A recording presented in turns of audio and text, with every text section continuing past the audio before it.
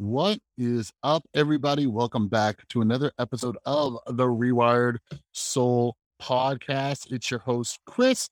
We have another fantastic author for you today. But before we get started, just a few quick things.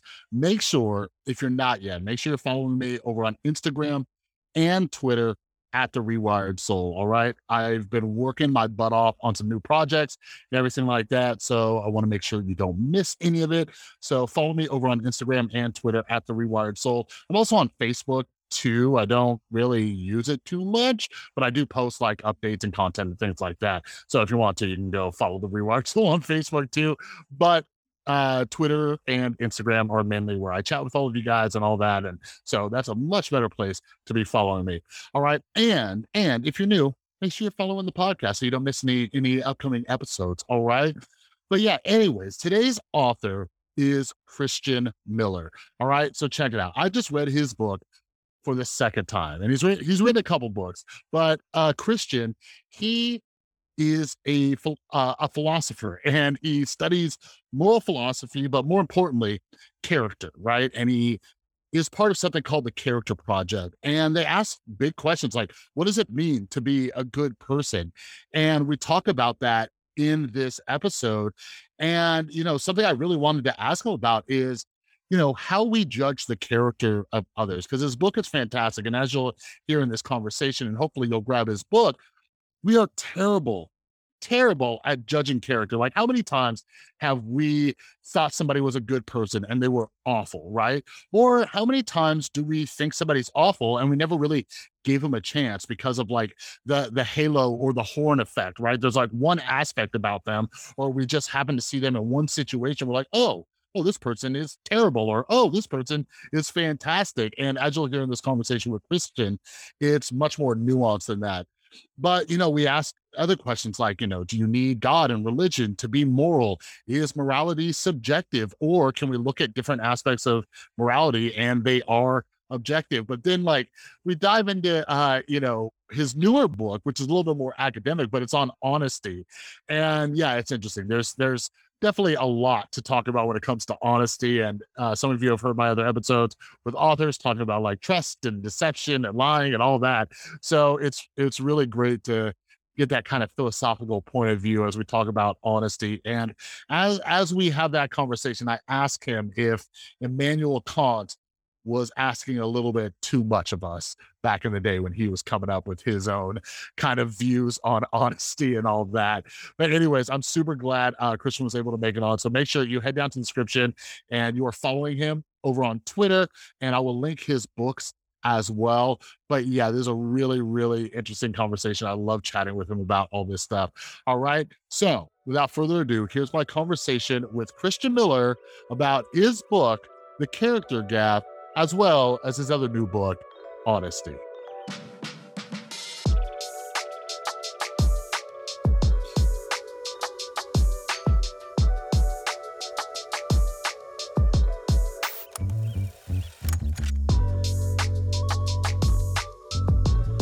All right. Hello, Christian. How you doing today?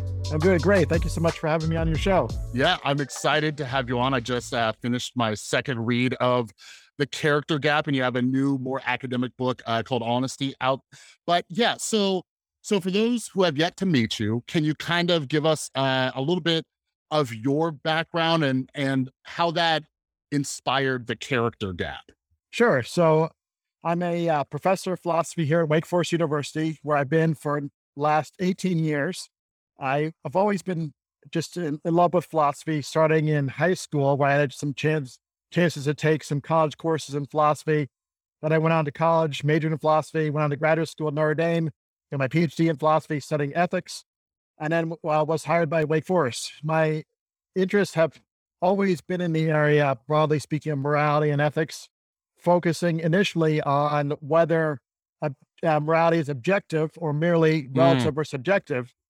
And that occupied me for a number of years, but I kind of said what I wanted to say and got a little bit burned out on that. I shifted over to the topic of character about 12 years or so ago, and was really intrigued in particular about the interdisciplinary questions, not just about, conceptually, what is the definition of character, but also empirically, does character exist? What does it look like?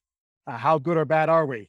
So that kind of got me on a new research trajectory for a while, staying at the academic level, though, Hmm. doing the kind of things that academics do, writing books and articles that no one reads and the gather dust in the shelves of the libraries. Um, but those issues really grabbed me, and I felt like I had something worthwhile to say about them. Mm. So about 5 or 6 years ago, I thought, um, what if I could try to get some of these ideas out to a larger audience?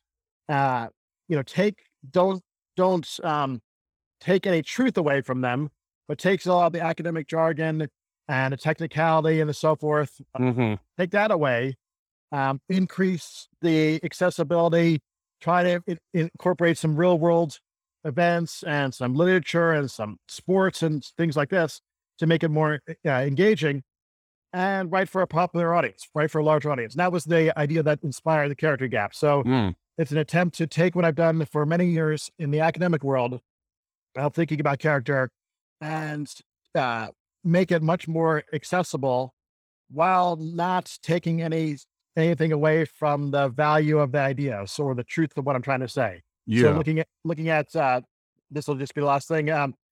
The questions of what is character, why is character important, how good is our character, and Hmm. how can we grow and improve in character.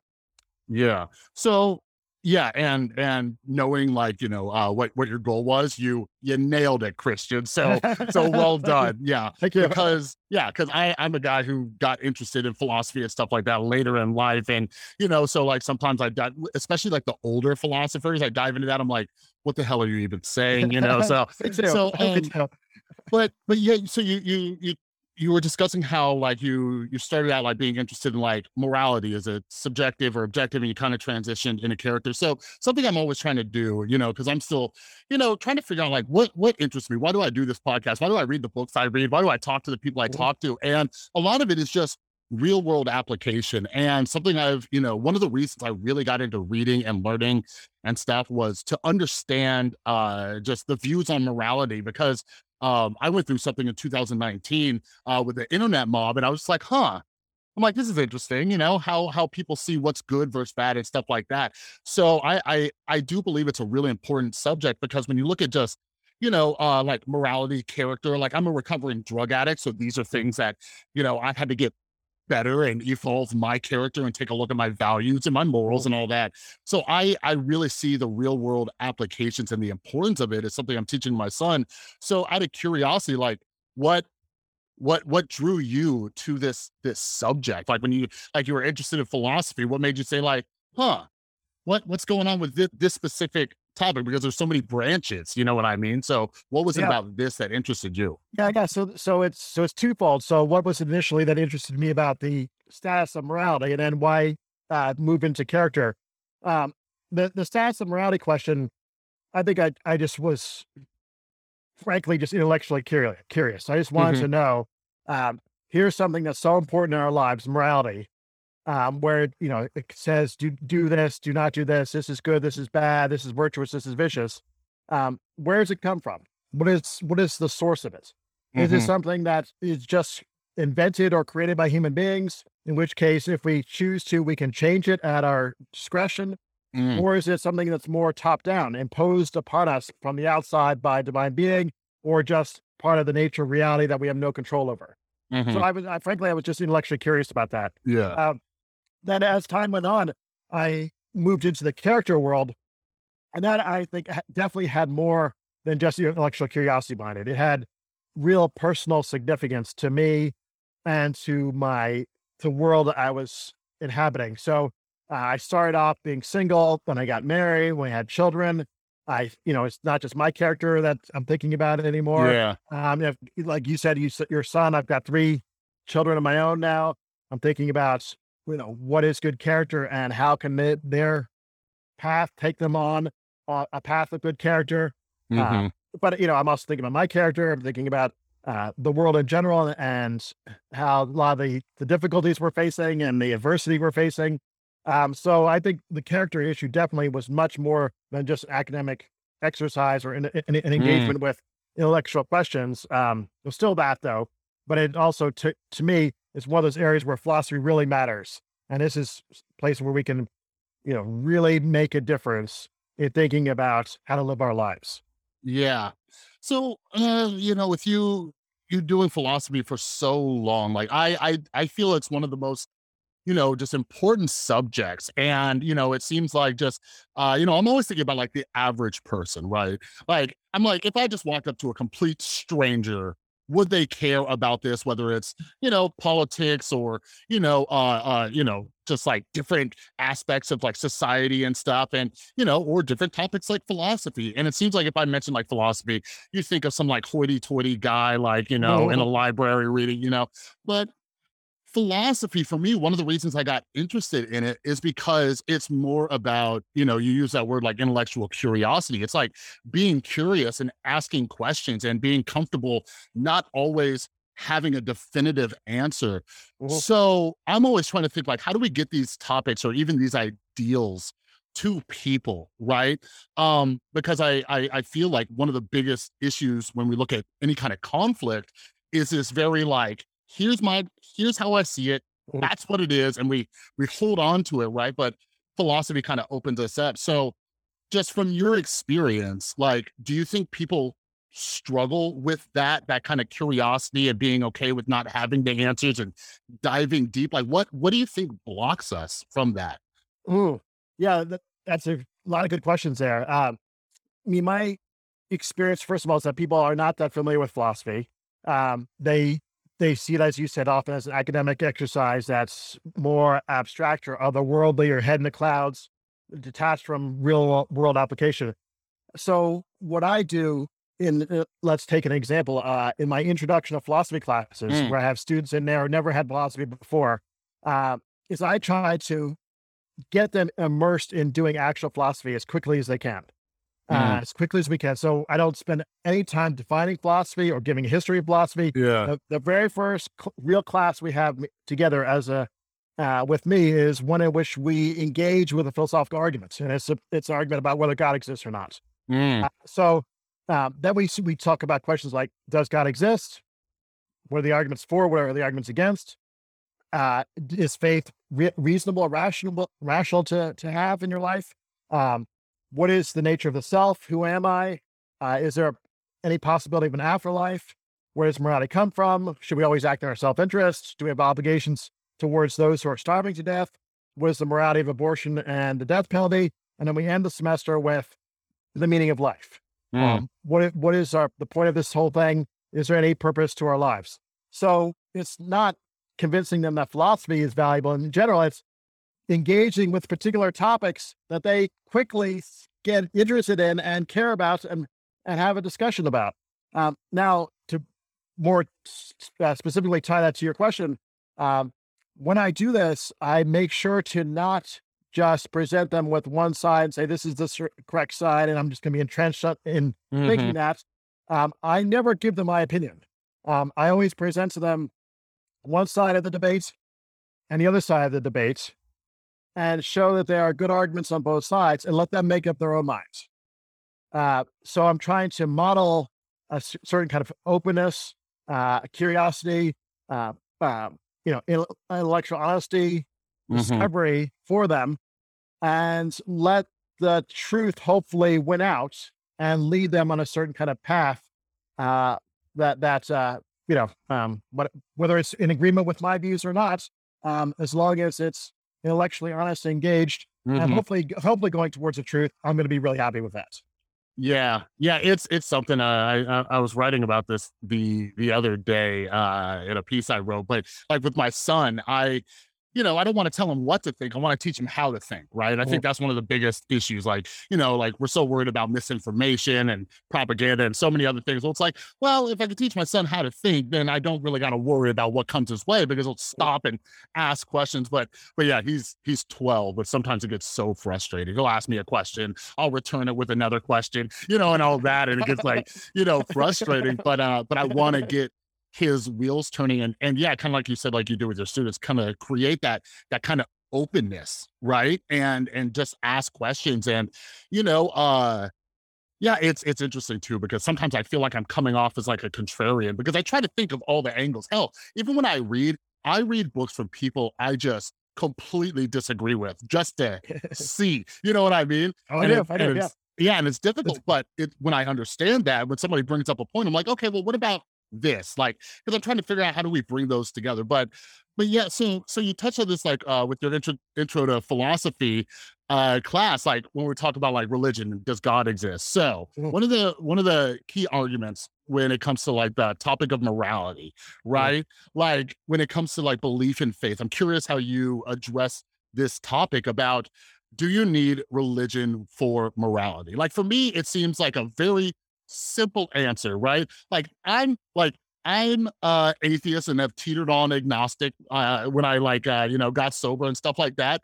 But regardless of me not going to church and following the, whatever rules they have, I'm not out killing and raping and, Mhm, doing mhm. all these things. So Yeah. like I think, just I can look at myself and be like, well, I'm an example of having rules without religion. So how do you present this conversation and this topic and have people kind of think about it? Yeah.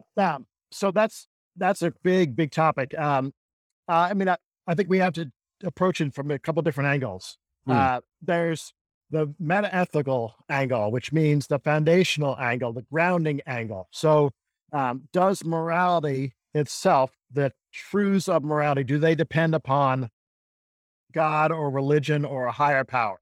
hmm Such that if there is no higher power, there's no objective truth about morality.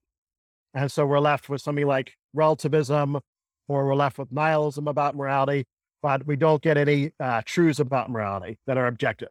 That's one set of issues. hmm And we can talk about that. And I have certainly have views there. Another set of issues is um, actual moral behavior. So, do you have to be religious in the first place in order to be a good person and to behave well? And are only, are the only moral saints there are religious people? And that's a second set of issues. That I think that's what you were getting at with your own hmm example. I think it's pretty clear the answer is no as well, just like you said. There are people who are religious who behave very well, but also people religious who behave poorly. There are people who are not religious who behave very well, and people who are not religious who behave poorly. So there's no necessary connection here. What's more interesting, I think, to explore is whether there are any trends or correlations, you might say. mm, Uh, so, since it's clear there's no necessary connection, is it still such that religious people of a certain kind tend to be more, and then fill in the blank, mm, more honest, more loving, more generous, etc. Uh, and that question is an empirical question. So now we have to step outside the realm of philosophy. We have to get into the realm of empirical research. hmm This is not research I conduct myself. All I can do is just read what other people have published. hmm And as you might expect with empirical research, it's messy. There are studies that go in different directions. There's no clear cut narrative, easy answer here. But what you do find is lots of correlational studies. So they're not causal studies, they're correlational studies hmm between measures of religiosity and good outcomes. hmm Where the measures of religiosity are things like frequency of prayer, frequency of attendance at services, frequency of reading of the sacred text, and so forth. And the good outcomes are things like amount donated to charity, number of hours volunteered, completion of homework. I mean, it gets Yeah. pretty across the board. And in general, not saying this is true of all studies, but in general, the studies tend to go in this direction. As religiosity goes up, the good outcomes go up. Yeah. Um, so, um, so higher religiosity correlates with increased number of hours volunteered, Yeah. higher amount donated to charity, both religious charities and non-religious charities, um, uh, uh, better performance educationally, increased health, um, longer lifespan. So that's the overall trend with exceptions. hmm And so that's the kind of empirical messy literature we'd have to get into if we really want to explore that Yeah. topic in more detail. Yeah. So when I first got sober, like I had no health insurance, nothing. I was rock bottom, and they're like, "Here, go to 12-step meetings. You're probably going to die." I'm like, "Okay." So I go in there, thought it was a cult, and they talk about God and all this. But anyways, like even though I didn't believe, I wasn't a believer and stuff like that. Like I won't dive into all that trickiness, but they'd say, a higher power of your understanding. But basically, I started looking at it. I'm like, huh, like you guys are basically just telling me to be a good person, right? Like I don't need to believe in something. Like you guys are just kind of giving me these principles. But anyways, later on, even though he's one of the new atheists, I read Sam Harris's book, Waking Up. Right. And it's like spirituality without religion. I'm like, boom, that's my thing. Mhm. Right. I read a book called um Religion for Atheists from Alan de Botton, right? And basically Mhm. he analyzes a bunch of different religious practices. He's like, hey, this is pretty good. Like this, you wouldn't just say this is bad. Mhm. So, I like the idea that we can at least learn from them. Like you're talking about some of the studies around, giving to charity and, just being a Mhm. good person and all that. And there's actually David DeSteno. He's coming out with a new book that's similar. But Right. anyways, what I'm getting at, so something that you've done for a while is the character project, right? Mhm. And you look at, and like you mentioned, you look at this research. So I try to be very scientific minded, and you spend a section of the book discussing this, like what's this mean? What's it mean to be a good person? What's it mean to have good character?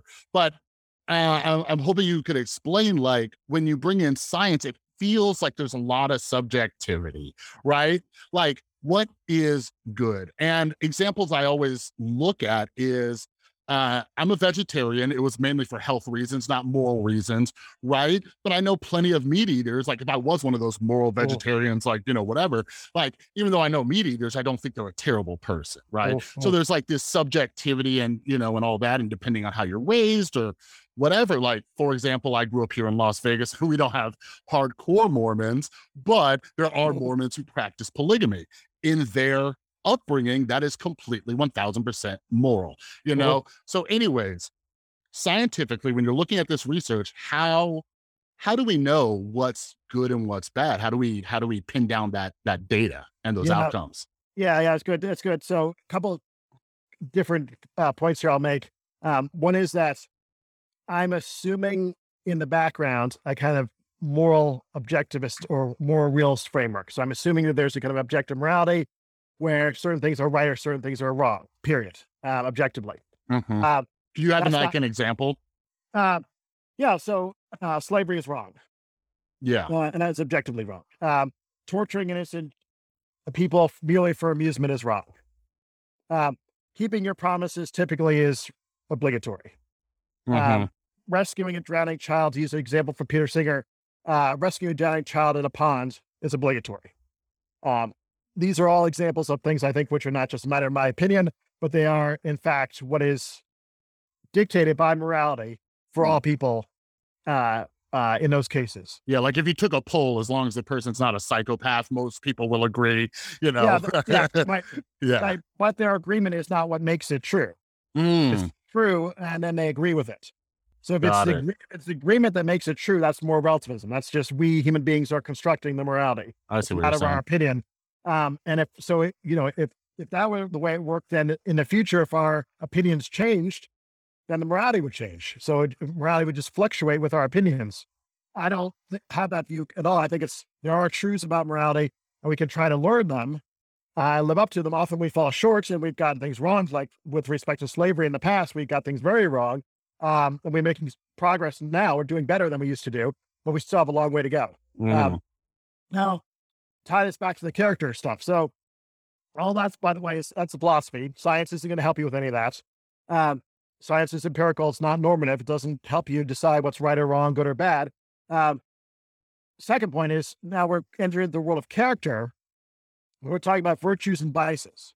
And I can say a lot about what those are, definitions and so forth.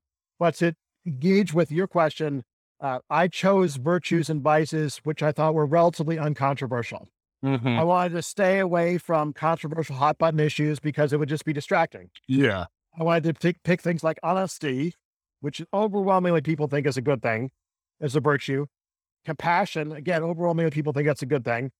And say, okay, when we look at the empirical research, to what extent are people actually behaving in situations where they could be compassionate or they could not? If people were compassionate, they would do the compassionate thing. But lo and behold, many times they don't. Yeah. And if people were honest, they would do the honest thing, but lo and behold, many times they don't. So to make that very vivid, I can give you a couple examples of some studies. So again, I'm trying to pick uncontroversial situations where we would agree that is not honest or that is not compassionate. And I'm going to draw conclusions from that and say, look, these kind of studies suggest that most people, in fact, are not compassionate. Most people, in fact, are not honest. So to give it some meat on the bones here, a very famous example is the Milgram studies from the 1960s. Yeah. These are, for the listeners who are not familiar with them, these are the shock experiments where under pressure from, back up one step, participants would come into a lab, be told to administer a test to someone in the next room. The test was rigged so that the person in the next room would get a lot of the answers wrong. The person who is a participant would be told, every time there's a wrong answer, turn up this dial and administer a greater shock. Yeah. The test taker in the next room.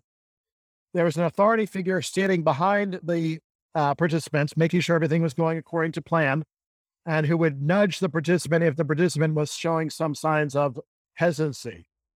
What ended up happening is that more wrong answers by design, because there really was no shock going on. This was all rigged, but the participant didn't know this. The participant thought it was real. There was really going to be shocks.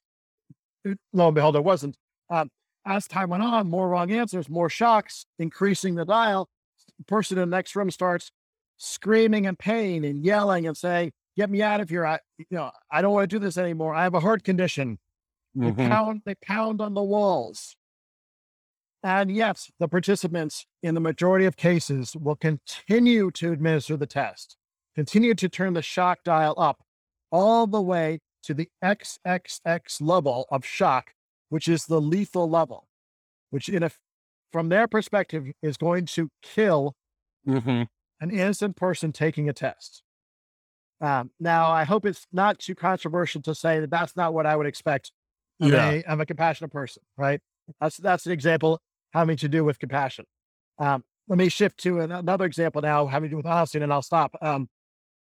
So a much more recent study, it follows this kind of script when it comes to testing people's honesty. You bring a participant into the lab. You say, you're going to take a test that has 20 problems. You are going to be paid 50 cents per correct answer that you get. So, sit down, here's the test, good luck, let us know when you're done. The participant works on the test, finishes it, turns it in, and it's graded by the experimenter. And then they get, let's say, 7 correct answers. Okay, well, that's not so interesting. A different variation, different participants, they come into the lab, they're told you're going to take this test, 20 problems, 50 cents per correct answer.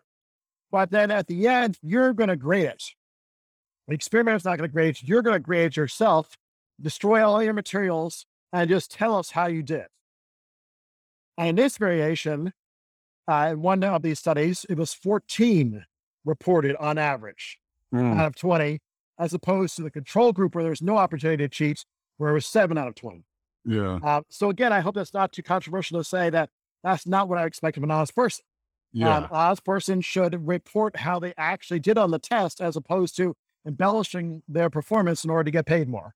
Yeah. So 2 different illustrations of the kind of studies I like to use, which do, I think, tell us something about how good or not so good, maybe, we actually are. Yeah. And you discuss a lot of these in the character gap. And one of my favorites too is the Good Samaritan study, right? Like that one. And something I'm really interested in too, which I think is like so important to understand is the bystander effect, right?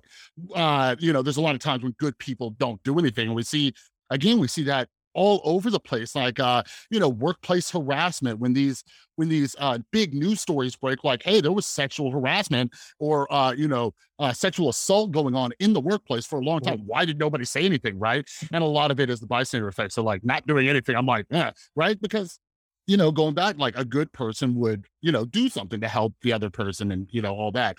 But anyways, Yep. real quick, But go I'm ahead. just going to say that that's one of my favorite studies too. I could give you a whole bunch more, and I just want to take all of our time They together. need to But get the book is what they need to yeah, do. no, that's true.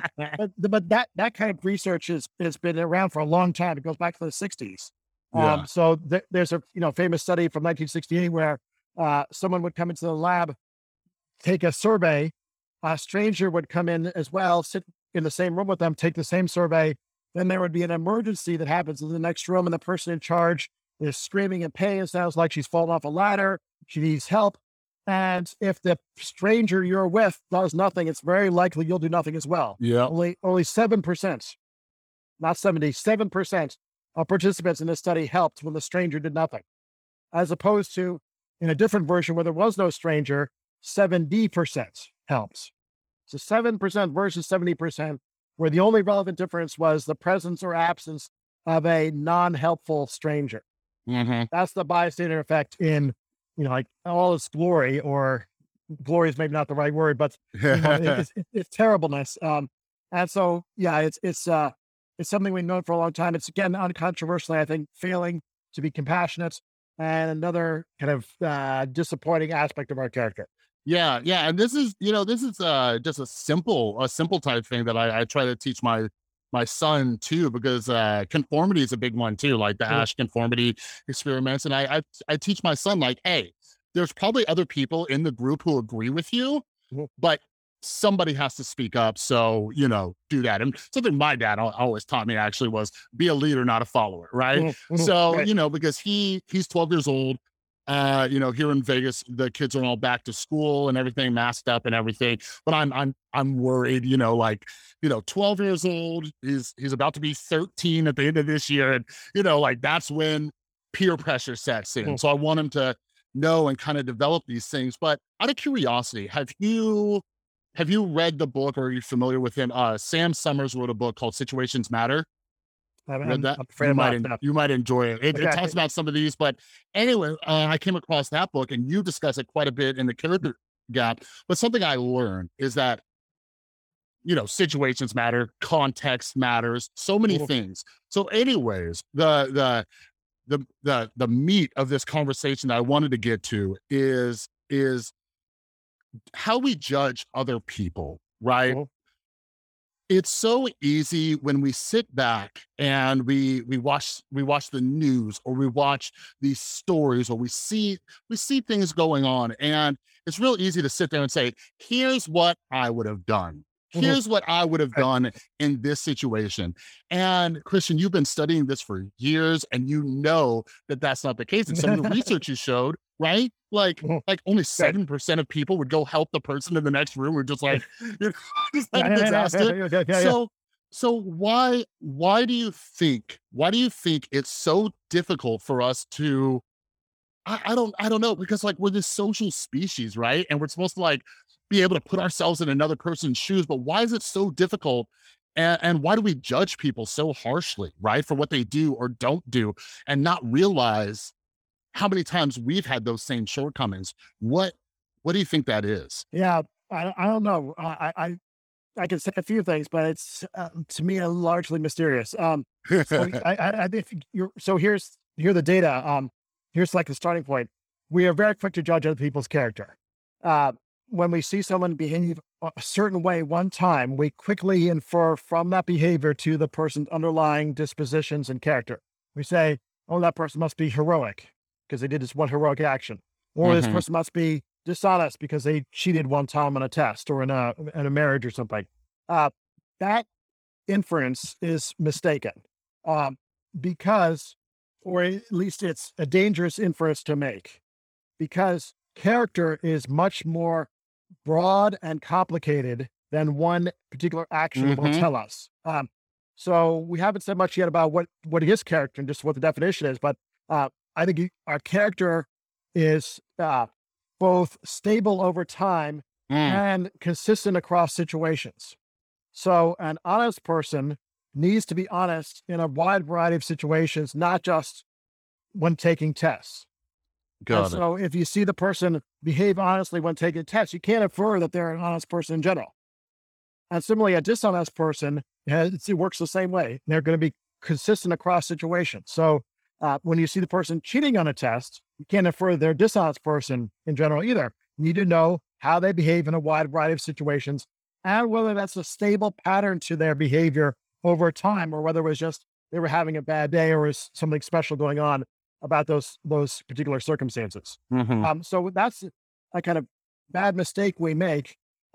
We also overproject how we would behave if we were in the same circumstances, like you said. We have an optimistic view of ourselves and tend to have a pessimistic view of other people. So we downgrade other people's characters, we upgrade our character, and both of those are usually mistakes. Other people's characters often better than we think it is, and our character is often worse than we think it is. So we would say, if I was in the Milgram situation, I would never do that. Yeah. I don't know about that. I think you probably would do that. You probably would turn up the dial just as much as everyone else did. So it's a lack of, part of what's going on here is a lack of self-understanding about our own character, that there are all kinds of surprising features of our character, of our psychology, that we don't fully recognize and that hinder us from being the good people we should be. Like the extent to which we would obey authority figures. Milgram. And is that the gap you're referring to? Yeah. So I'll end with that. Or the extent to which we are fear embarrassing ourselves in front of others, which is the bystander effect. Or the extent to which we will want to cheat if we think we can get away with it, which is one of the lessons of the cheating studies. So there's a lot to our own psychology we don't recognize, where we're not as good as we think we are. So that should make us recalibrate how we judge others and how we judge ourselves. Now, the character gap, to tie it back to the title of the book, the character gap is precisely that. It's the gap between the character we actually have and the character we should have. So the character we actually have, I call it a mixed character. We're in a mixed bag. Unlike how we tend to think we are. We tend to think we're good people. We tend to think we have a good character. If it's a 5-point scale, we tend to give ourselves a 4 out of 5, for example. Yeah. I say, no. Downgrade your self-assessments in light of the empirical research. So we're a mixed bag, not vicious. I know most people are not vicious, so we're not as bad as we could be, but we're definitely in the murky middle. There's that. On the other hand, what we should be is virtuous. So a virtuous person has a really good character that's cross-situationally good, that's stably good over time, that has other dimensions to it as well. So what we want to do is shrink, well, I think what we should do and should want to do is shrink this character gap between the character we actually have and the character we should have. Bring our actual character up to the level as much as we can. We'll never get there completely. We'll never have perfect character, but as much as we can, get up to the level that it should be. Yeah. And you discuss this a bit in the book, right? Like, a lot of this is, doing the right thing when nobody's looking, right? Because I think a lot about, something I learned, when I got sober, they taught me about this word, self-seeking, right?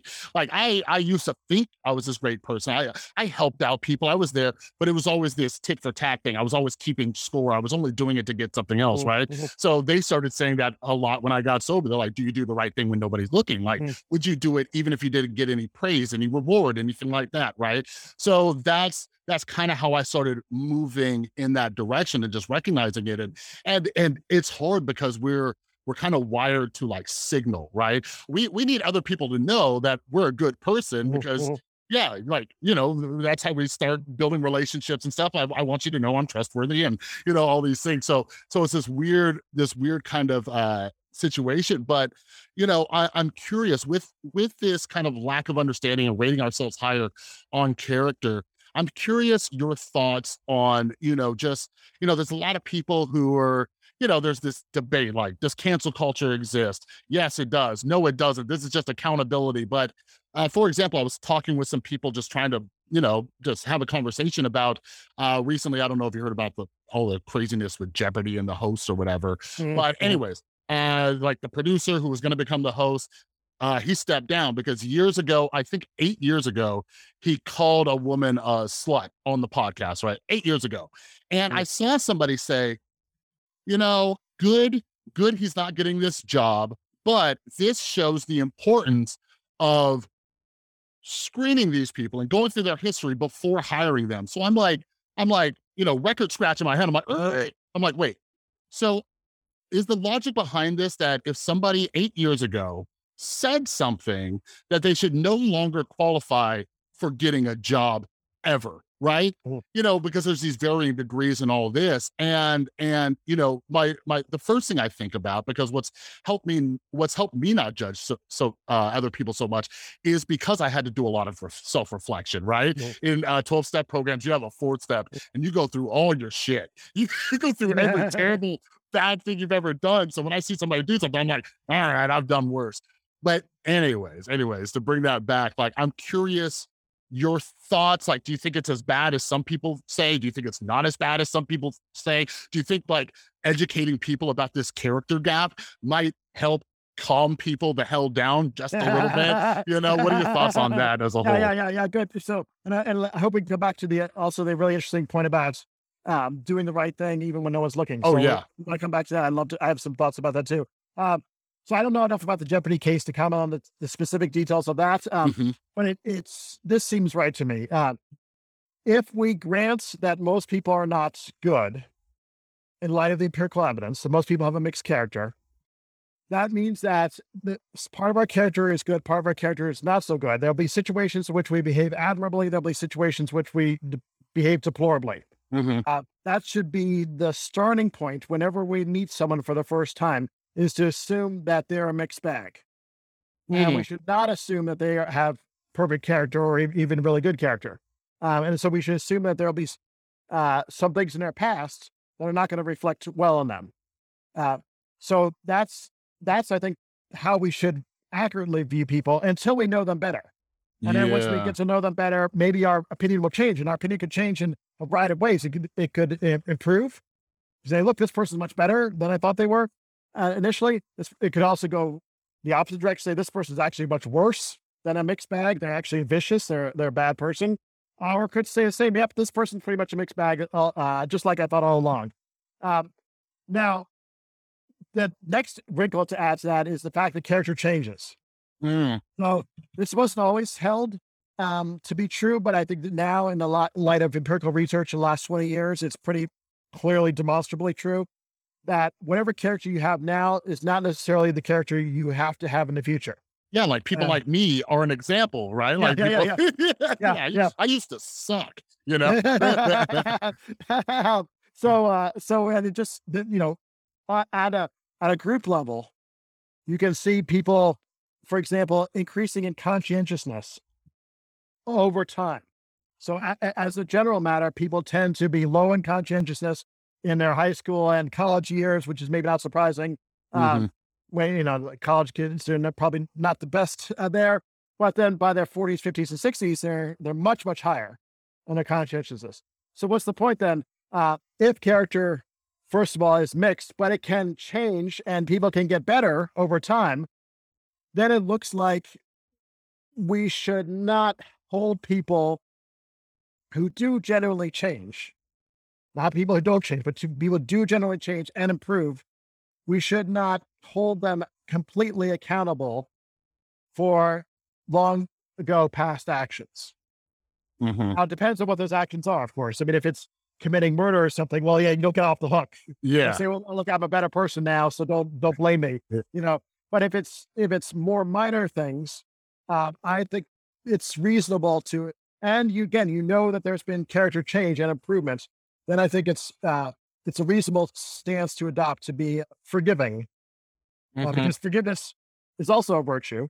Yeah. It's one of the character traits that's admirable. It's intrinsically good to forgive. Um, I think that's a case where forgiveness might be the appropriate attitude as opposed to condemnation, depending. I really want to stress it, depending on what it was, though. Yeah.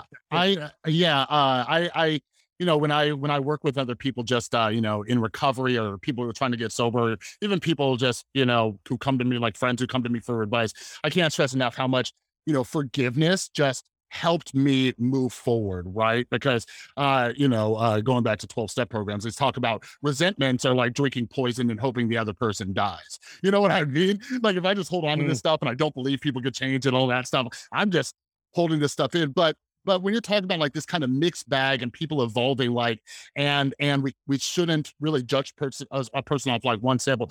Like what I was almost hearing is almost like looking at it like scientific research, right? Like a terrible scientific study would be looking like running one test, looking Mm. at that one example and saying, this is the answer, right? You want a larger sample size and then kind of see what the variables are, right? Because as Yep. you Yep. mentioned, like you never know if somebody's having a bad day. If something that helped me on my not work, my anger issues was I would lie to myself. Like if somebody was like just a jerk to me at the store, or whatever, I'd be Mm. like, maybe their mom just died. Maybe Mm. just, something like that. Because Yeah, yeah, yeah, because yeah. we never know, right? But we're quick to assume like this is who they are. But yeah, Yep. Yep.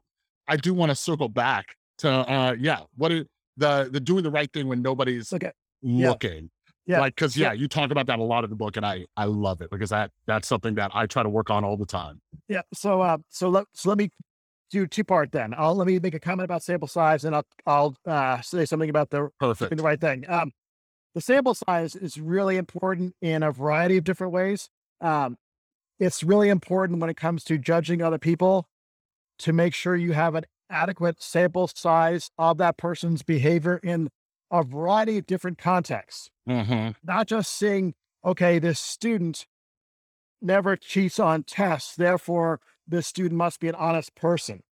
That's not enough. Even if you see repeatedly over time, you need more information about how the person behaves in other situations besides test taking to get that good sample size for that particular person's honesty. Another way that sample size matters a lot in my own research is looking at scientific experiments and knowing, okay, one experiment isn't going to prove anything either. It's the same kind of points where, okay, these participants were in this one situation, they behaved badly. Therefore, most people are not honest. Mm, That's a big jump. yeah. In other ways, big jumps from not enough evidence. So what I need to do when I'm trying to be a responsible researcher is let's collect dozens and dozens of different studies having to do with honesty in different situations. Mm, And let's look at the collective picture that emerges from those studies, because no one study is going to prove anything and no 10 studies is going to prove anything. But, hopefully after a while, we get such a big mass of studies together and they paint a certain kind of picture, I think a mixed character, that we can draw some reliable conclusions. This is especially important right now because empirical research is going through a replication crisis yeah. where certain studies are not replicating. And just recently there was, some notable cases of fraud, even where certain scientists allegedly have fabricated their results. So you don't want to put too much stock in one or just a couple studies. Okay. That's some further thoughts on sample size. Hmm. Now, back to doing the right thing. So it's really, and these actually connect to each other because another limitation on sample size is, okay, I'm going to,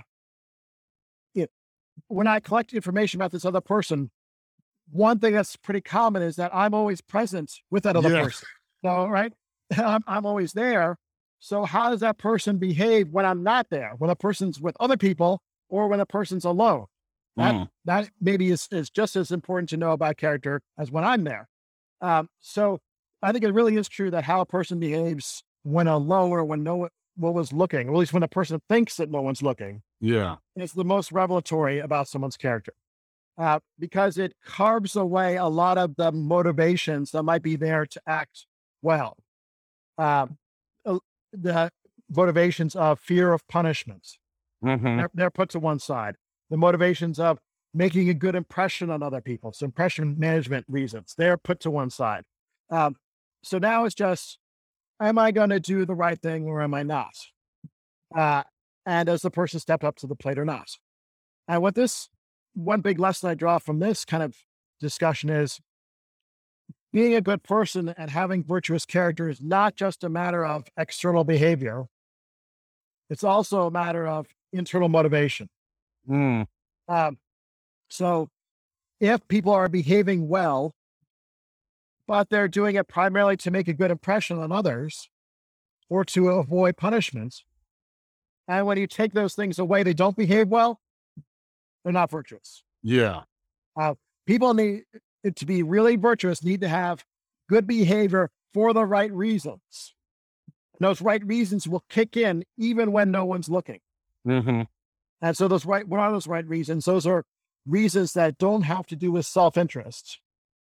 The virtuous reasons are not self-interested reasons of benefiting yourself. They are either altruistic, so you care about other people, you're trying to benefit other people, or they're doing things because it's the right thing to do. Yeah. So they're dutiful reasons. So there are three categories. They're altruistic, which is trying to benefit another person for his or her own sake. There's dutiful, which is because it's the right thing. And then there's egoistic or self-interested because it would benefit me. Mm-hmm. And I put aside the egoistic ones. I say, if you really want to become a virtuous person, you got to not only behave well, especially including when people are not looking, but you got to have your heart in the right place, either altruistically, selflessly, or because you think it's the right thing to do. Mm-hmm. So yeah, and that's like this whole thing. Like I'll just have conversations. I like having conversations with people about like this idea of altruism, right? Like because like I was taught like the 12-step and 12-step program. So like you stay sober by helping other people selflessly. I'm like, well, I'm getting something in return. So is it really 100% selfless and stuff like that? But anyways, like just my personal thing, like, I've had people like Michael Shermer on and like people who are like skeptics and debunkers and stuff like that. And although I'm really interested in that because I don't, I don't want myself, my friends, my son to fall for like conspiracy theories. At the same time, as when we were talking earlier about like, religious people and stuff, like I understand the benefits, right? Like, if you think that there is this omniscient being keeping an eye on you, you're more likely to do the right thing when nobody's looking. So there is this kind of evolutionary benefit, if you will, to believing and stuff. But me personally, I just keep in the back of my head, like, even though I can't prove it scientifically, I try to think of like karma. Right? It's like, hey, Chris, just do good things and random bad things won't happen to you. But yeah. So let me jump on that. So the one issue is, does altruistic motivation even exist in the first place? Yeah. Are people always self-interested, always trying to benefit themselves? That's an empirical question, and I think there's an empirical answer now, and it's pretty clear what the empirical answer is. And that answer is that altruistic motivation does exist. And the best empirical researcher on this question is Daniel Batson, Batson, who wrote a book called Altruism in Humans. And he carried out a 30-year research project doing carefully designed experiments, testing egoism versus altruism, and finding again and again and again that altruistic motivation is the best explanation for the things he was looking at. So I think that we have now pretty good, not just like armchair, but actual empirical grounds for thinking altruism exists. I've never heard of this book. I need it. But secondly, it's okay to benefit too, even when you're being altruistic. So there's, the distinction between the goal and the side effect or byproduct. Yeah. So, your goal could be to help someone else, help someone out in need, but a byproduct or side effect of that is that you can feel good about yourself, or you can get praise, or you can get rewarded. There's no, in my mind, it's just not the case that being altruistic is going to have to be a really kind of miserable life or groveling or depressive or something like that. You can really benefit a lot from being an altruistic person. But so long as that's not your goal, the benefits are not your goal. If they become your goal, then you're egoistic again. Yeah. But if they're just a side effect, which they often are, then look, that's really, I think, a beautiful thing. You're helping others for the right reasons. And in the process, your life can improve as well. Yeah. Earlier this week, I was actually talking to an evolutionary biologist, and they brought up that point too of the byproduct. And I'll tell you this, like it helped calm my mind down a lot because like for I've been sober since like 2012 and trying to live this way. And I'm like, it's all of this egoistic, right? But it's the byproduct. It's not the main motivation I've learned, but because that used to keep me very angry all the time because I had to realize that, right? Like, for example, a friend asks you to help them move and you say, yeah, and then you need something and they don't, and you get pissed, right? So it's like, okay, well, Yeah. what was my true motivation? Was I helping to help them or was I hoping they owed me later? So understanding the byproduct or, aspect Yep. of it has helped me a ton. And I'm glad you brought it up too. It helped kind of nail it in there. Yeah. But I want to touch on it before I let you go, but the topic of honesty, because that's something that I find really fascinating too. You have Mhm. the new book on it, but you talk about it in the character gap too, honesty, Mhm. lying, and all this stuff. So before I let you go, I just want to touch on this just a little bit. And like lying can be very complex, right? Like, girlfriend, hey, do I look good? Right? Mhm. Or Yeah. how does this taste? Or, and all this other stuff. So what do you have like kind of a rule of thumb for honesty? Like you have an entire book on the subject, but is there a rule of thumb? Like if I want to have good character, is there a rule of thumb I can turn to? For honesty specifically, oh boy, you're really putting me on the spot here. We might need we might need a part two. No, no. Yeah, that'd be great. So so honesty is tricky here. Let me make two brief points. First of all, there's a rule of thumb for being honest, and that is don't intentionally distort the facts as you see them. Mm-hmm. So don't intentionally distort the facts as you see them. So if you think the dessert was bad, and then you say, "Oh, honey, it was actually really good," you're intentionally distorting the facts as you see them. You're not being Yeah. honest. Yeah. Um, if you think, yeah, how's the tie look on me? And the other person says, "Oh, it looks great." They don't think that at all. Again, they're intentionally distorting the facts as they see them. This, but honesty applies much more broadly than just to lying. It also applies to cheating. It applies to stealing. It applies to misleading people. It applies Mm-hmm. to bullshit. It applies to hypocrisy. Lots of different things. Mm-hmm. All of them, though, have the same kind of basic problem when it comes to failing to be honest, which is you're intentionally distorting the facts. Now, second point though, um, honesty isn't all there is to morality. So you can fail to be honest, but still do the right thing, Mm. which might sound like it's paradoxical. I mean, wait a minute, I'm being dishonest, but you're telling me I may actually be doing the right thing. And the answer is yes, that could happen in some cases. Uh, so the distinction here is between being honest or dishonest and doing the right thing versus the wrong thing. The right thing is a matter of honesty, but also other considerations that come into play as well. A really clear illustration of this is the famous Nazi at the door example. Mm-hmm. So if you're hiding Nazis in World War II, I'm sorry, if you're hiding from Nazis in World Yeah. War II, and you're also helping a Jewish family escape from the Nazis, uh, and they're in your basement and they're kind of, sequestered away. And here comes the knock at the door, and it's a Nazi doing a routine to patrol the neighborhood, saying, "Do you know where any Jews are?" And you say, "No, I don't know where any Jews are." You are not being honest. You're being Yeah. dishonest. You're intentionally distorting the facts. However, at the same time, you could be doing the right thing Mm-hmm. because honesty is one consideration, but so too is compassion. And Mm-hmm. compassion towards the Jewish family, in this case, outweighs honesty towards the Nazi. And so, all things considered, the right thing to do is to lie to the Nazi, Yeah. even though it's dishonest. So, Yeah. what's the takeaway from all that? Um, Honesty is one thing that involves not intentionally distorting the facts, but it's not the only thing that matters. Yeah. Other things matter too. Yeah, I'm glad you brought that up because my last and final question, because I'm wondering, and since you teach this type of philosophy, when I started learning about this, one of the first things I learned about was like utilitarianism versus like deontology, right? And I heard like Kant's example, isn't it about like a murderer like chasing somebody or whatever? And so like just correct me if I'm wrong because here's my thoughts on it. So his thought is lying is always wrong. Like he thinks it's bad to lie to the Nazis who are hunting Jews.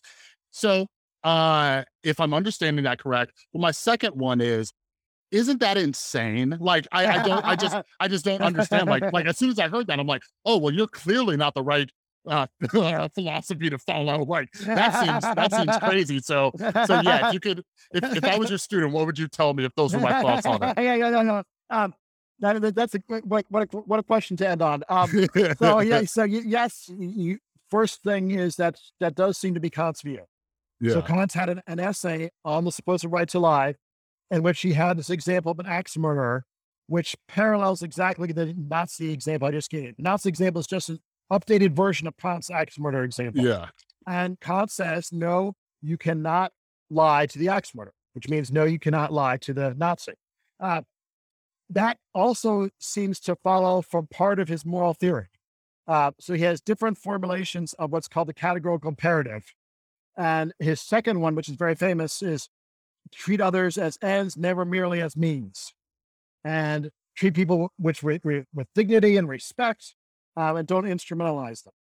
Is one way to cash that out a little bit more. Well, if that's the right view, then that's going to prohibit you from lying to the Nazi as well, because you would not be respecting the Nazi, and the Nazi is still a person with dignity, and you would be disrespecting that person. So it looks like in those aspects of Kant, there's longer discussion to be had here. Other aspects of Kant seem to tell a different story, but those aspects of Kant seem to say no lying.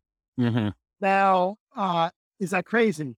Well, it's at least very hard to accept. Very hard to accept. I mean, I'm reticent to call it crazy. Kant is, 100 times better philosopher than I'll ever be. He's absolutely, brilliant, but maybe wrong here. So when I poll my students, because I teach this very issue every semester in ethics, I poll my students overwhelmingly, like 90 to 99% of them will say, you have to lie to the Nazi. Yeah.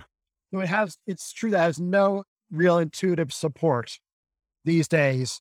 And most people think this is a part of Kant that they have to get rid of.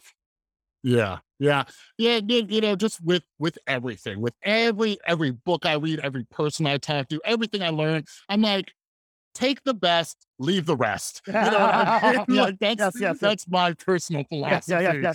Yeah, because like you said, dude is brilliant. He has so many great, things, and it's just I'm like that one thing. I'm a little questionable, but yeah, as I mentioned before we started, I didn't even get to half the questions I wanted to. So I hope everybody goes out and grabs the book. So two things before I let you go. Where is the best place for everybody to find you? Like, are you still like publishing research? And, I know you do some articles. So where's the best place for people to find you?